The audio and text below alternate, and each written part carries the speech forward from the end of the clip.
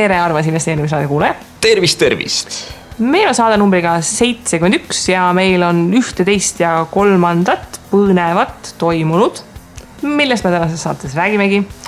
Ja alustame kohe pihta kodumaiselt ja ilmselt Eesti väikeinvestorite suurim sõber LHV, mitte Leopold, vaid LHV, tuli välja esmaspäeval sellise uudisega, et mis nad tegema hakkad? LHV hakkab pakkuma kodulaenu ja tegelikult jumala äge oli see, et mul oli asja LHV-ga ükskord telefonisuhtluses eelmine nädal nagu kontakteeruda ja juba siis nad tegelikult ütlesid, et kohe-kohe on siuke toode tulemas. Ehk siis minu jaoks nii pommuudis ei olnud, aga siiski ma arvan, et kogu üldsuse jaoks on see pommuudis, et LHV on küll pakkunud kinnisvara tagatisel varasemalt laenu, aga nüüd nad tõepoolest siis üritavad suurtele Rootsi pankadele vastu hakata ja pakkuda samasugust kodulaenu nagu siis SEB ja Swedbank pakuvad. Juhu! Ja pidu. Põhjus, miks me oleme nii õnnelikud on see, et Tauri otsib praegu kodu ja mina lähiajal plaanin hakkama otsima kodu ja siis on see küsimus, et aga kust võtta laenu. Ja praegusel hetkel ikka konkurentsi on suhteliselt vähe ja ütleme ausalt, et ainus põhjus, miks absoluutselt kõik minu pangakontod ei ole veel LHV-s, on sellepärast, et mul on ühest Rootsi pangast kodulaen. Aga nüüd on põhjus siis, kui olid LHV-s üle?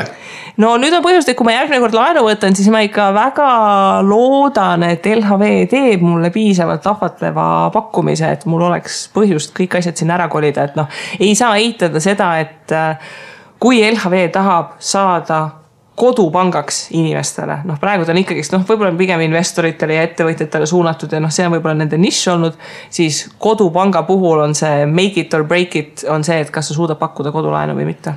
Tõepoolest ja seda on tegelikult ka Andres Kitre öelnud LHV-st, kes on siis LHV panga jaepanganduse juht, et kodulaen on selline laen, mida kliendid on oodanud ja vajavad. Meil on üle 80 000 erakliendi ja soovime neile pakkuda head teenust. Seni on inimesed, kellel on eluaseme laen mõnes teises pangas, pidanud laenu teenindades tegelema oma erinevate pangakontode vahel raha liigutamisega. Nüüd on meil kõik eraklientidele vajalikud teenused olemas ja tänase sammuga võivad kliendid nimetada LHV tõesti oma kodupangaks. Voot.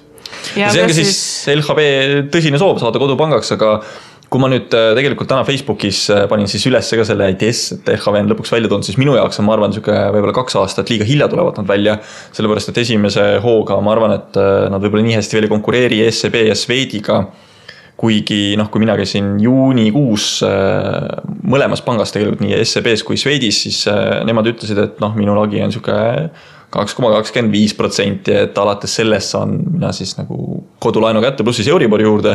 LHV piir on 2,1% peal, aga samas nii mõnigi teine inimene on suhteliselt avalikult nüüd Facebookis enam veel öelnud, et temale pakuti septembrikuus kas mõlemast pangast 1,6 või 1,7%.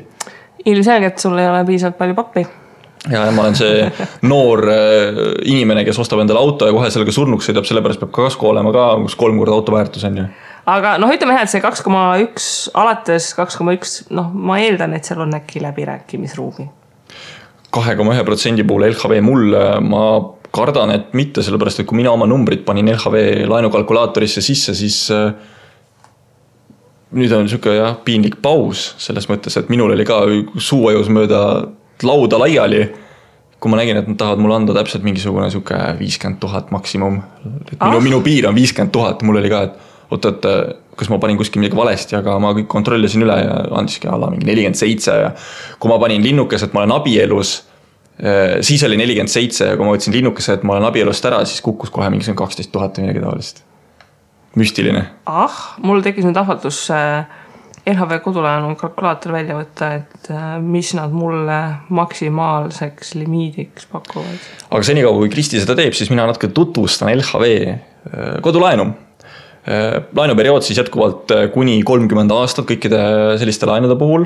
Küllaltki tavapärane vist, et ma ei olegi kuulnud, et keegi väga lühem aja peale võtaks, sellepärast, et mulle tundub, et tänastes intressi tingimustes kindlasti tasub pika aja peale võtta ja seda raha investeerida, et siis hiljem kunagi ära maksta. Intress, nagu öeldud, siis alates 2,1% pluss Euribor, lepingu muutmise tasu 100 €, lepingu lõpetamine on tasuta. Nii et kui sa ühel hetkel otsustad, et sul on mingisugune 100 € arvel ja sa tahad lepingu ära lõpetada, siis see on sinu jaoks täiesti tasuta. lepingutasu on 0,5–0,9% laenusummast, mis on odavam kui teistel. Ja just ma tahtsin ka seda välja tuua, et minul ka pangas öeldi, et noh, et lepingutasu on see ikka koht, kus me saame natuke nagu läbi rääkida, aga me alustame 1%. Ehk siis noh, mulle tundus, et 0,5% on kätte saadav, aga kuna LHV pakub kohe välja, et 0,5–0,9, siis noh, ma kujutan ette, et kui ma täna läheksin teise panka, siis ma ütleksin ka, et LHV pakub mulle niimoodi, tehke konkureeriv pakkumine. Siis mis on hea asi, on see, et maksepuhkust pakutakse kuni 12 kuud. Aga miinuskoht on jällegi see, et oma finantseering peab olema minimaalselt 15% või siis lisatagatis peab olema väga likviidses piirkonnas, mis siis tähendab Tallinnat, Tartut või nende lähipiirkond. Ehk siis mina, kes ma olen Saaremaalt pärit, siis ilmselt niimoodi minu saart ei taha. Kui sa seda kalkulaatorit kasutasid, kas igakuine sissetulek on bruto või neto? Mina panin neto. Okei. Ma ei tea, kuidas see nimi vahel laenu said, mulle pakutakse küll 100 000. Ja siis ma pean uuesti üle vaatama. Kas ma vajutasin kuskil, ma panin kaastaotlejaga midagi sellist. Äkki siis sa peaksid panema kaastaotleja. Mulle meeldib see, et sa saad panna kaastaotleja ja siis sa saad panna linnukes, et sina oled abielus, aga kaastaotleja ei ole abielus. Et see oli minu jaoks ka natuke no-brainer, et siis mul tekib küsimus, et kuidas siis on?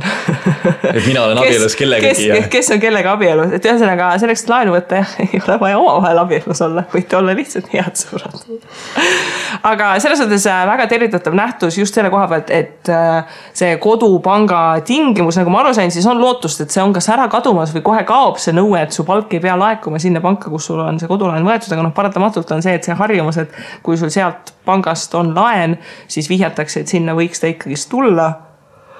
Kas see on hea või halb? Ma ei tea, eks ta selles suhtes selline konkurentsi piirav asi nagu ole, et see on väga suuresti põhjus olnud, miks inimesed LHV-d kasutavad pigem sellise kõrvaliste või teemaväliste arvelduste pangana versus, et ta oleks nagu täie rauaga nagu kodupank. Aga õnneks või üheks, kui ma oma palga näiteks lasen laekuda kuskile, ütleme Rootsi panka seni ja ma kannan nagu kohe palga välja sealt mujale arvelduskontole, et mulle meeldibki näiteks LHV-ga koostööd ja siis ma arvan, et Rootsi pangad ei saa ka nagu seda keelata, sellepärast, et üks finantstoode ei tohi nagu eeldada ju teise finantstoote tarbimist. Mina olen vähemalt niimoodi aru saanud, aga kogu see korteri või siis eluaseme ost läheb selles mõttes keerulisemaks, et minu meelest see 15% oma finantseeringu nõue on, kas on juba või on siis ka tulemas riiklikult, et ei ole enam seda 10% saad. Jah. Mis tegelikult on huvitav, see 15% nõue tegelikult kõige rohkem aitab, ma arvan, üüriturgu, sest et nende inimeste hulk, kes on võimelised kodulaenu saama, väheneb veelgi. Sest et see 15 pluss nagu lisatagatis, tegelikult seda 15% ikkagist annab nagu koguda. Sellega on selles mõttes väga huvitav, et ütleme niimoodi, et kui sina oled tahtnud 100 000 eurost korterit endale osta, ja sa pead 10% kokku saama, sul on 10 000 olemas, nüüd üks hetk on vaja 15 000, ehk siis oled jõudnud oma 10 000 piirini, siis öeldakse sulle, et kuule otsi 5 veel. See on ju tegelikult pool sinu juba kogutud summast, et raske töö, aga tuleb paraku nentida seda, et see minimaalne 15% on pigem hakkama saamas tavaks, kui et see on üks mingisugune erind. Jah, aga üldplaneis lihtsalt me tervitame turul olevat konkurentsi, sest et siis on inimestel mille hulgast rohkem valida ja üks pank, kellelt lisaks nagu pakkumist võtta, et väga äge, tegid ära. Thumbs up LHV. Jah. Nii, aga liigume välismaale. Ja toimus selline suur konverents nimega Lendit, mis toimus siis Londonis, kus tegemist on siis ühisrahastuse maailmas aasta kõige olulisema sündmusega. 1/3, sest tegelikult Londoni üritus on siis Euroopa üritus, mis siis toimub küll tõepoolest kord aastas, aga toimub ka USAs ja toimub ka Hiinas Lendit konverents. Et see on siis nagu üks osa sellest konverentsi seeriast. Euroopa versioon loomulikult siis keskendub Euroopa platvormidele eelkõige. Aga nagu ma aru sain, siis sa neid ettekandeid oled jõudnud natukene rohkem sirvida kui mina, siis et räägi, kes seal oli Baltikumist kohal ja mis olid võib-olla mingid olulisemad mõtted, mis sul endal nagu kõrva jäid? Mis mul esimesena silma jäi oli see, et Vimentor oli sponsoriteks Lenditil, et eelmine aasta olid minu meelest kas siis Mintos ei olnud mitte isegi sponsor ja kas Tvino ei ole ka kuskil seal küllaltki kõrge koha peale olnud, et on siis Läti platvormi teinud seda tööd, et nad annavad raha, et see konverents nagu toimida saaks või annavad mingisugust teadmist või ma kujutan ette, mismoodi, kuidas see arvestamine käib seal. Aga Eesti platvormid ükski ei ole veel nagu nii kõrgele maandunud, et siis sildikese peal ka oma nime näeks. Väljanäitust on tegelikult teinud küll Eesti platvormid ka ja see aasta samamoodi olid Investli, Siim Maibel, rääkis, mis asi on Investly, kuidas arvete müük käib ja Marek Pärtel Estate Gurus siis selgitas ka, et nemad on kas isegi kontinentaal-Euroopas või üldse Euroopas esimene suurim kinnisvara tagatisel nagu ärilaenude pakkuja. Ma arvasin, et Estate Gurul oli oma see booth ehk siis putka ka. Jah. No näed, see on juba kõrgem tase.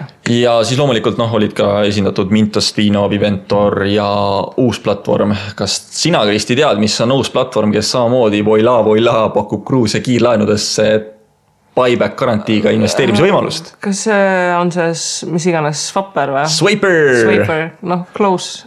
Swiper.com on siis kõikidele investoritele uus koht, kuhu minna. Mina sain küll personaalse kutse, et tule, et sa vist natuke sealt Eestist tead midagi sellest investeerimisest, et tule meie platvormi, et saad mingisugust early bird intressi ka, mis on siis ala mingi 3% punkti juurde. Ja, aga ettevõtte kontot ei saa veel avada. Veel ei saa, paar nädalat läheb aega, aga samas kui me vaatame tagasiostu garantiiga laene, siis õnneks on seal see asi, et punaseid laene ei tohiks nagu tekkida, et maksad ikkagi saadud intressi pealt tulumaksu kunagi hiljem. Jah. Ja siis Eesti platvormides tegelikult ka Bondora oli esindatud täiesti Lenditil, Pärtel Tomberg aastat nüüd 3. jutti äkki oli siis paneelis, seekord oli siis Martins ja Jevgenis nii Mintosest kui Vinost ja oli siis ka üks Prantsuse platvorm United, mis siis kunagi oli Brett Union. Kõik nemad siis rääkisid, et mis on see praegune olukord nende platvormidel, täitsa siuke mõnus kuulamine, samas infot väga kõrva jäänud rohkem kui, et Vino suudab genereerida umbes 20 miljonit laenumahtu kuus ja 10 sellest rahastab Vino platvormil ära. Et see oli see, mis mulle nagu kõrve, et midagi sükest väga rabavat ja šokeerivat, et nüüd mul kuidagi suuvajuks lahti ei kuulnud. Okei. Aga peale selle, et need portaalid ise seal räägivad, siis seal on ka mingid spetsialistid, eksperdid, kes ettekandeid ja kõnesid teevad, et millest nemad rääkisid? Jaa, võime öelda tegelikult, et UK ehk siis Ühendkuningriigid, eelkõige Inglismaa on see riik, kus siis nagu põhiosa sellest ühisrahastus üldse käib. Sopa, RateSetter, Funding Circle, kõik sellised ettevõtted, kes annavad ikka väga metsiku mahu võrreldes nagu muu Euroopaga. Nende juhid, nende töötajad on siis tegelikult ka sellises natukene kultuslikus staatuses, et me kõik teame, kes on Radian Lewis RateSetterist, me teame, kes on Jaidev ja Nardana Sopast, sellepärast, et neid peetakse tõesti neid trendi nagu seadjateks siin meie kohalikul turul. Ja ma tegelikult üritasingi nagu aru saada, mida nad siis see aasta räägivad ja nad tegelikult olid väga hästi häälestanud ennast teistmoodi kui eelnevatel aastatel, et eelnevatel aastatel nad ikkagi rääkisid põhimõtteliselt enda ettevõtetest ja kuidas neil läheb, siis see aasta oli igal ettekandjal oma mingisugune teema, millest nad rääkisid, et näiteks RateSetteri Ryan Lewis rääkis, et kas investorid maksavad äkki pangahoiust ja pangateenustest natuke liiga kõrget hinda, et ta tõi nagu väga hästi välja selle, et ühisrahastuses sa saad raha välja anda. Sul on mingisugune numbriline väärtus lõpptulemuseks on ja sellel portfellil, kui sul on näiteks 100 laenu. Sa saad aru, millist riski sa võtad, sest sa näed kunagi hiljem selle riski ära. Sa tead, mis sa selle eest maksad. Kui sa kuskilt oleksid saanud kõrgemat tootlust, on see alternatiivkulu. Aga kui sa nüüd mõtled pangahoiuste peale, et need on tagatud mingisuguse skeemiga on ja siis tegelikult me keegi ei saa aru, kui palju me selle eest maksame. Parim näide oligi võib-olla ala investeerimispanga Lehman Brothersi pankrotistumine või Burn Stearnsi pankrotistumine, et neid juhtumisi, kus suured pangad tegelikult 49 aastat panevad nagu väga konservatiivselt, väga hästi on ja siis 50. aastal kukuvad uppi, et neid näiteid on küll ja küll.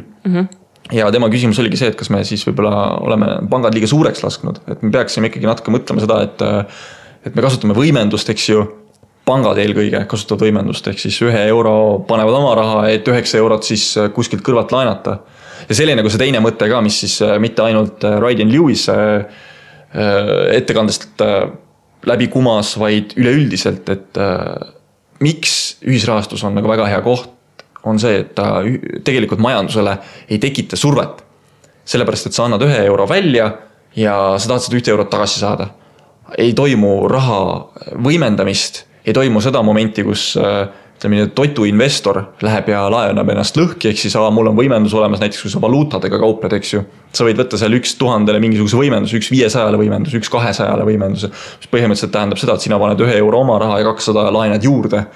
et selline süstemaatiline risk puudub, platvormid on küllaltki õhukesed, ära lihvitud, nendel on jätkuvalt pikk tee minna, et saada veel õhuksemateks, aga kogu see loogika on selles mõttes ikkagi väga selgesti läbinähtav, me saame sellest läbipaistvusest aru ja see on minu meelest ka ühisrahastus, mis mind köidab nagu kõige enam, et nad näevad vaeva just sellega, et seda süstemaatilist riski majandusele vähendada ja tegelikult on väga hästi hakkama saanud ju.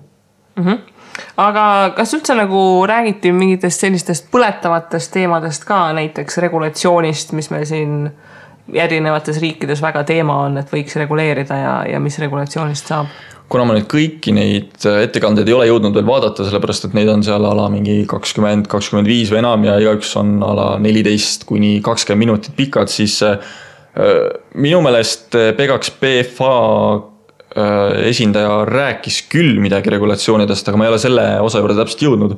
Et mina kuulasin näiteks Rupert Taylori ettekannet, kes on siis Altfi esindaja ja tema küll ei rääkinud regulatsioonidest, aga ta tegelikult tõi väga olulise punkti välja ja mis tegelikult kõnetab ka Eesti investorit ja see küsimus on see, et kui sa lähed näiteks Pandorasse, kui sa logid sisse Twinosse, Mintosesse ja sa näed seal tootlust on ja et kas see tootlus on tegelikult võrreldav, et kas Pandora 16% on võrreldav Mintose 16%-ga.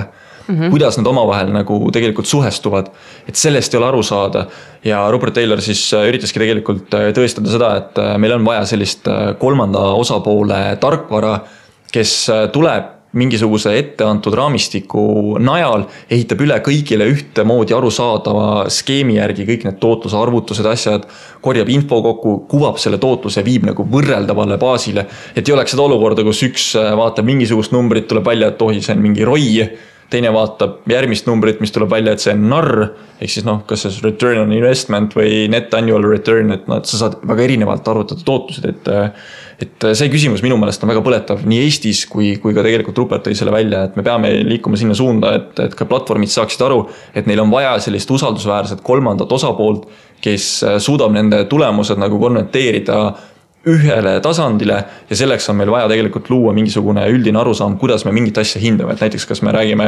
punasest laenust või nii-öelda makse jõuetust laenust siis, kui ta on 45 päeva vana, kas ta on 60 päeva vana, kas ta on 90 päeva vana, kas ta on 120 päeva vana, et portaalid hindavad nagu seda tegelikult erinevalt ja siis vastavalt ka muutub ju võlas oleva portfelli osakaal, et kuidas sa just hindad seda?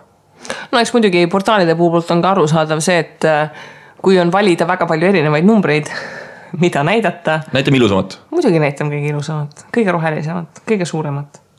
Ja see ongi tegelikult see capital at risk, mida UK platvormid väga palju ütlevad, et see kapital on nagu riski all, siis Eesti platvormid ja Läti platvormid ütlevad seda vähem, kuigi nad ütlevad, minu meelest Pandora on ka juba hakanud ütlema, aga see ongi see, kuhu me peame ka jõudma, et kõik platvormid ütleksid, et näed, su raha on ohus, see tootlus võib olla, kui hea su raha on ohus, palun saa aru, et su raha on ohus ja lõputulemus on siis see, et kuidas me saame nüüd aru ka saada, et kui mul raha on ohus, kas see on siis sama väärt ohus ühes platvormis kui ka teises platvormis või kuidas me saaks neid võrrelda? No samas seda on ikka ülikeeruline mingitel ühtsustatud alustel. Tegelikult ei ole ju.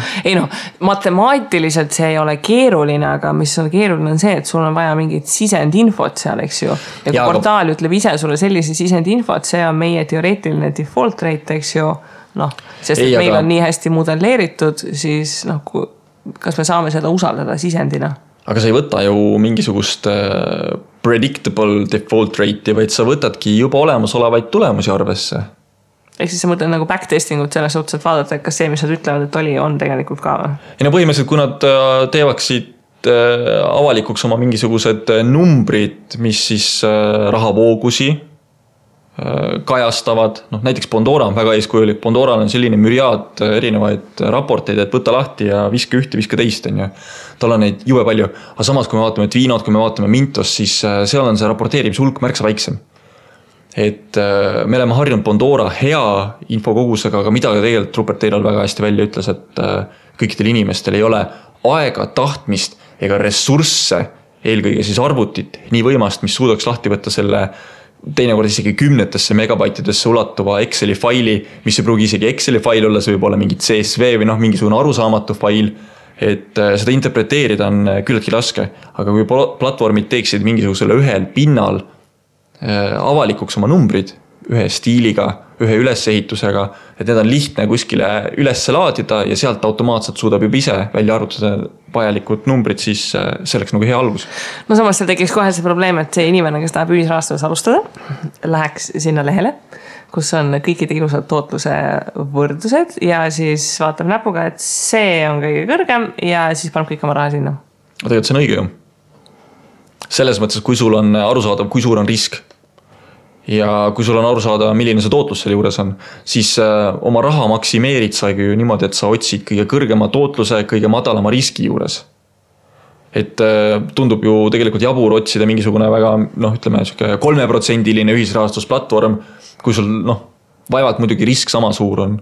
Aga kui sa teed seda pikaajaliselt, kui sa näiteks sul ongi eesmärk ala 15 aastat ehitada seda portfelli, siis need esimesed aastad ongi väga magusad ja seal sa võid ka natuke rohkem tegelikult vigu teha. Sa õpid ära selle, saad kõrgema tootluse ühel hetkel, kui sul on strateegiad selged, sa liigud sealt pealt nagu edasi.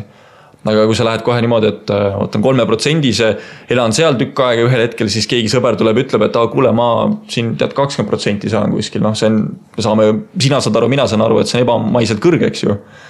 Et ei tekiks seda olukorda, kus siis inimene loobuks oma 3% ja hüppaks kohe 20%-sse. Et tal olekski kohe aru saada, et näed, vaata, siin on 20% volatiilsus on, näed, selline. Siin on 10% volatiilsus on, näed, 2 korda väiksem. Et sa saad ise valida, millist volatiilsust, millist riski sa tahad.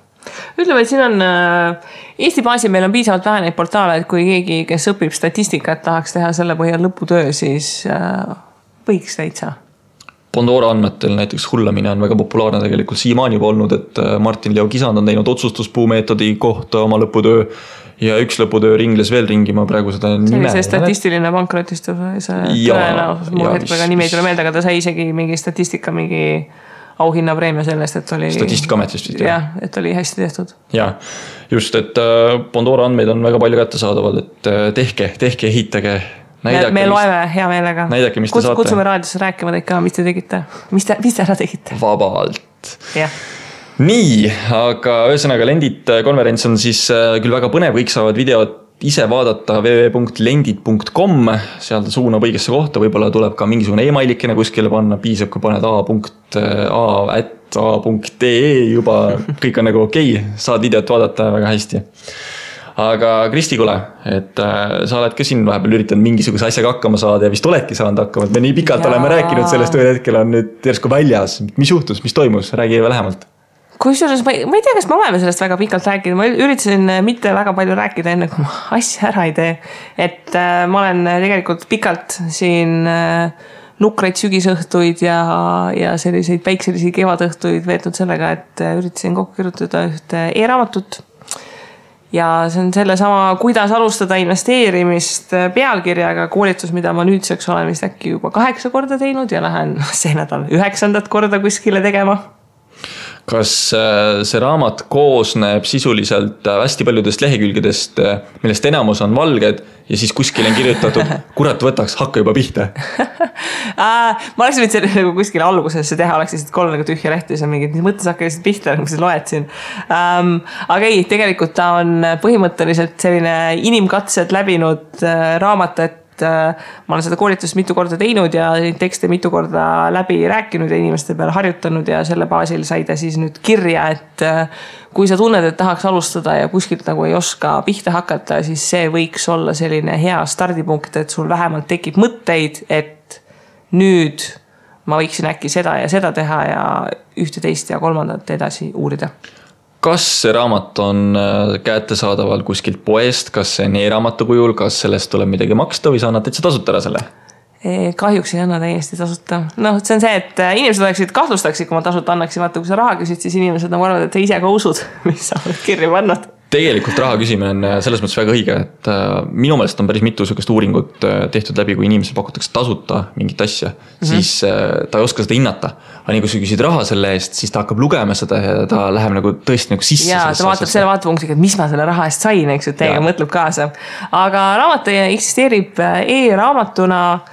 kristiinvesteerib.ee leheküljel on tekkinud poe alamsektsioon, kust on võimalik seda osta, väga lihtne ja loogiline protsess ja tuleb allalaadimislink e-maili ja kõik praeguseks peaksid kõik bugid olema ära parandatud, et selles suhtes lihtne ja loogiline ja hea lugemine ja nüüd kui esimene on väljas, siis on motivatsioon, et tuleks äkki järgmist kirjutama hakata. Ühesõnaga õpetajatöö hakkab sinna paika jääma ja meil hoopis kirjanik Kristi Saare. Ei, mis sa arvad, et mind lastakse koolist minema või? Ei. No, kui sa ise oma valge lehe lauale paned, siis küll nad peavad laskma.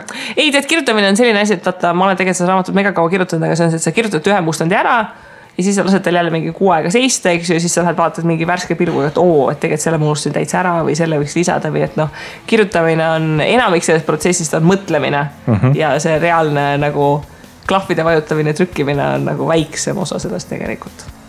Ülivägev. Ühesõnaga kõik, kes tahavad siis investeerimisega alustada, veel ei ole seda teinud, siis kristiinvesteerib.ee, sealt leiate raamatu, saate väga sootsa raha eest selle osta. Minu mõnest oli siuke sümboolne 12 eurot. 12 eurot, ja kes on ise juba alustanud, siis mõelge oma sõprade ja sugulaste peale, kellele te jõuluks tahaksite finantshariduse kingitust teha. Et olen tõesti üritanud kirjutada väga lihtsalt ja loogiliselt, et inimene, kellel tundub kõik see finants isegi väga-väga hirmus, saaks ka oma hirmudest üle.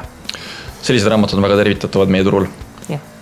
Vot, aga juba järgmine nädal on meil üks väga põnev külaline, kes oli väga pikalt saladuse loori taga, et kes ta üldse on. Ja nüüd ta on avalikult üles tunnistanud, kes ta tegelikult on ja tuleb meile saatesse, nii et nädala aja pärast kuulete, kelle me siia seina äärde ära meilitasime. Viskama oma finantskuue maha. Jah. Okei, aga meie poolt teile siis. Tšau! Tšau!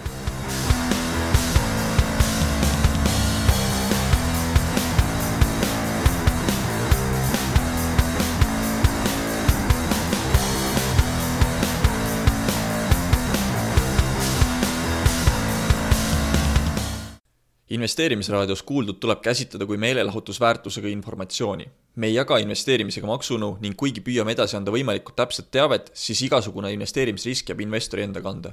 Ükski investeerimisraadios nimetatud tehing ei kätke endast soovitust antud vara osta või müüa.